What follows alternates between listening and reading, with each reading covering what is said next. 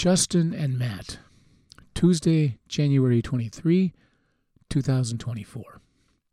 After praying to God, those present said, "Lord, you are the one who knows every heart. Show us which one you have chosen among the two." Acts 1:24. What a conundrum. A choice must be made. The disciples felt the time was now to fill the spot that was emptied after the death of Judas, the betrayer. His demise was not only tragic, it was also gruesome and sad. The very land on which he died was given a less than attractive name. In Aramaic, the name was Akaldama, which translated means field of blood. I'm sure the legend of that plot of land lasted, well, even today, given the fact that it is part of this podcast 21 centuries later. But this was an important decision. Two names were floated among the fledgling leadership of the Way. The first name was Justus. Not only did Justus have a sterling name which could be understood as just, upright, righteous, legitimate, true, and even proper. In fact, he had three names: Joseph, Justus, Barsabbas. The name Joseph means God shall add. Impressive. And then there was Barsabbas, which literally means son of Saba, which means bright, dawn, or even morning.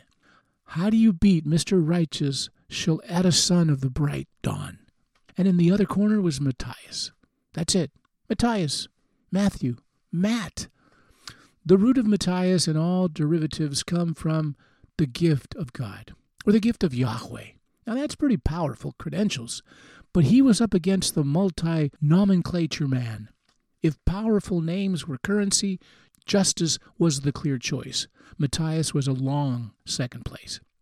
But there was still the mandatory prayer and the casting of lots.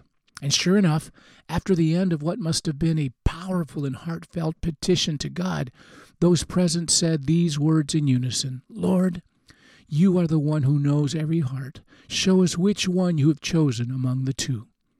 And then they cast lots, just to make sure there was no fudging on the ballot box. Lo and behold, the name of Matthias rose to the top. What we know for certain regarding Justus is that he rose to the rank of bishop of Eleutheropolis. History states that he died a martyr. Now, when it comes to Matthias, let's see. He was a missionary to Judea, and then in Ethiopia, modern-day Georgia, and he was crucified in Ethiopia by the cannibals, no less. You know what? God can use any Justus in Matthias. Pedigree, status, and name power does not go far in the annals of the kingdom of God. God is not looking for the studied, the suave, and the strong.